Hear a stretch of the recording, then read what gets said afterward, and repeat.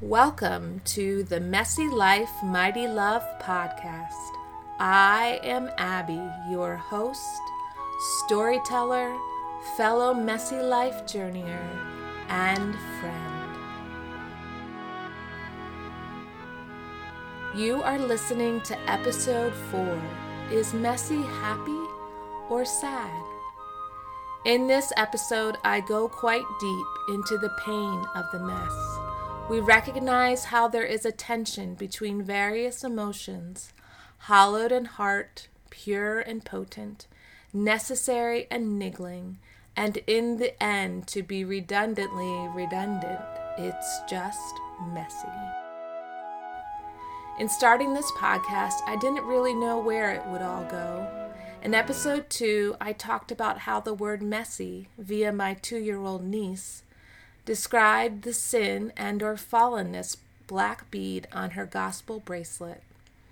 From the other things we have talked about, messy can be yummy food and also manure, a pleasant or stinky smell, which can become like the smell of home as it is befriended. It's messy, but there's laughter, together, and full tummies amidst it. Yet there is also a kind of messy that goes so deep, it hits the heart of heart things. It's a pain and grief that might not be fully healed until heaven.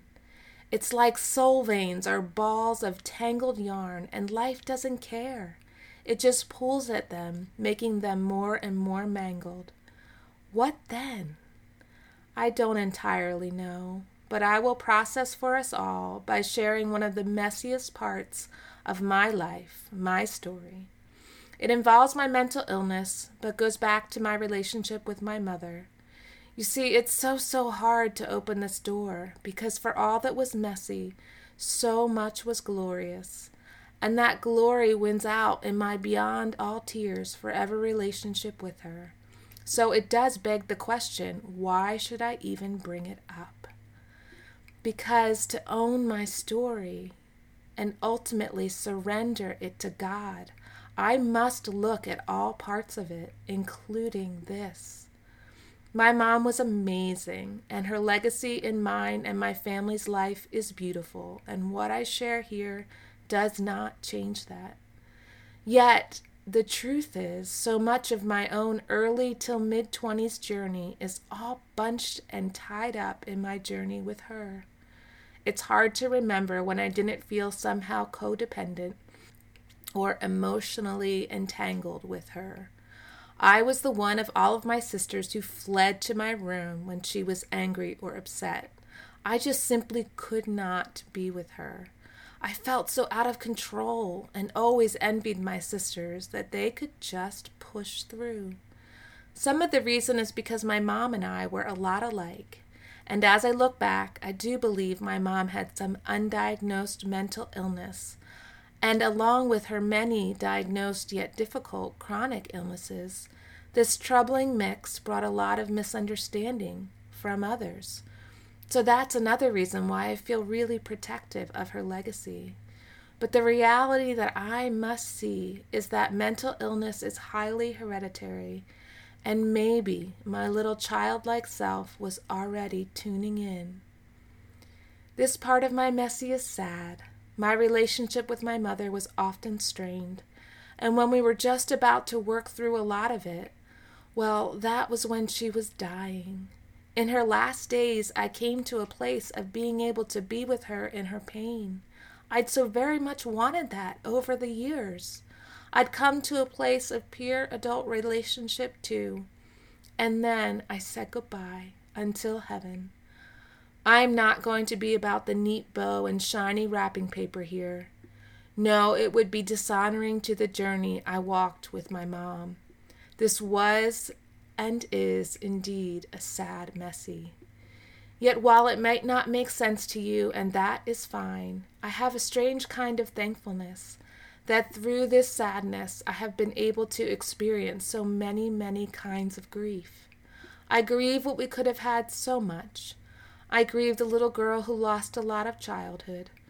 I grieve what could have been better for my mom had she gotten help. And I grieve every amazing thing she was, her words of encouragement, her come-as-you-are way of welcoming all, her vibrant personality, especially related to sports, her yummy foods like the vegetable lasagna and baked ziti I have shared about. And yes, she had many baked goods too, and the list just goes on and on. It really is a gift to be able to expose and deal with our grief. We learn so much in doing so, but oh, how I know the gripping, searing pain of it. You see, the truth about messy lives and sharing them with messy people is that so often there are both happy and sad parts to them. They are in tension with one another, and sometimes it is so very, very hard to make sense of it all. So this is where we roll up our sleeves and get messy ourselves. We face all that our lives are, and we seek peace, true peace. This can only come through the Prince of Peace, Jesus. Many, many times I have thrown my hands into the air or crumpled on the floor in tears, whether literally or figuratively, and all I can do is look into those eyes, the ones the message describes in Song of Songs as deep set and brimming with meaning. Yes, these are those of the great bridegroom. His supremely soulful eyes carry the tragedies of the ages and the bearing of all sorrow. They say he understands, he empathizes, he shares the emotion of each and every pain and heartache. He takes infinitely beyond his portion of it because he deserves none of it. And in so doing, he is able to carry us on every level of our pain and hurt. This process doesn't always make me feel better, but it does allow me to deal with my messy life in integrity. It opens up the pain without leading to abject loneliness, because the truth is there is a sense of comfort that here he is with those soulful eyes brimming with meaning, our Emmanuel, God with us. From this place of remaining in Christ, I speak to you. I open up the hard, deeply painful messes, both today and in the future, and as I share about hard and harder things. And yes, I promise we'll have some funny, lighthearted times too. I do it all with the promise that my spirit extends to yours, and my soul too, plus mind and heart bearing truth with grace as your fellow messy life journeyer. I speak it with a bent toward wholeness and healing and him. There is no grief he has not entered, no sorrow he cannot understand. So open up the sad messes and walk with him in them.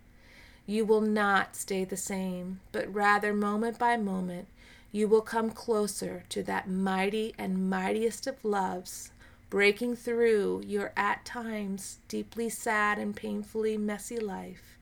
Truly, he is the light which shines in the darkness and cannot be overcome.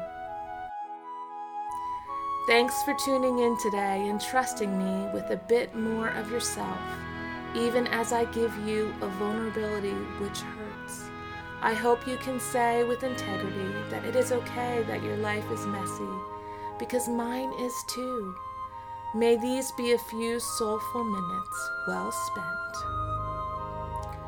For more from me, my messy life, my journey with bipolar disorder, or my current series on vulnerability, check out my website, AbigailAlliman.com. That's Abigail, Abigail, Alliman, ALLEMAN.com. There are a couple of free ebooks available for subscribers. You can also find me on Instagram at abigail.alliman. Shalom, fellow messy life journeyers. I would love to catch you next time.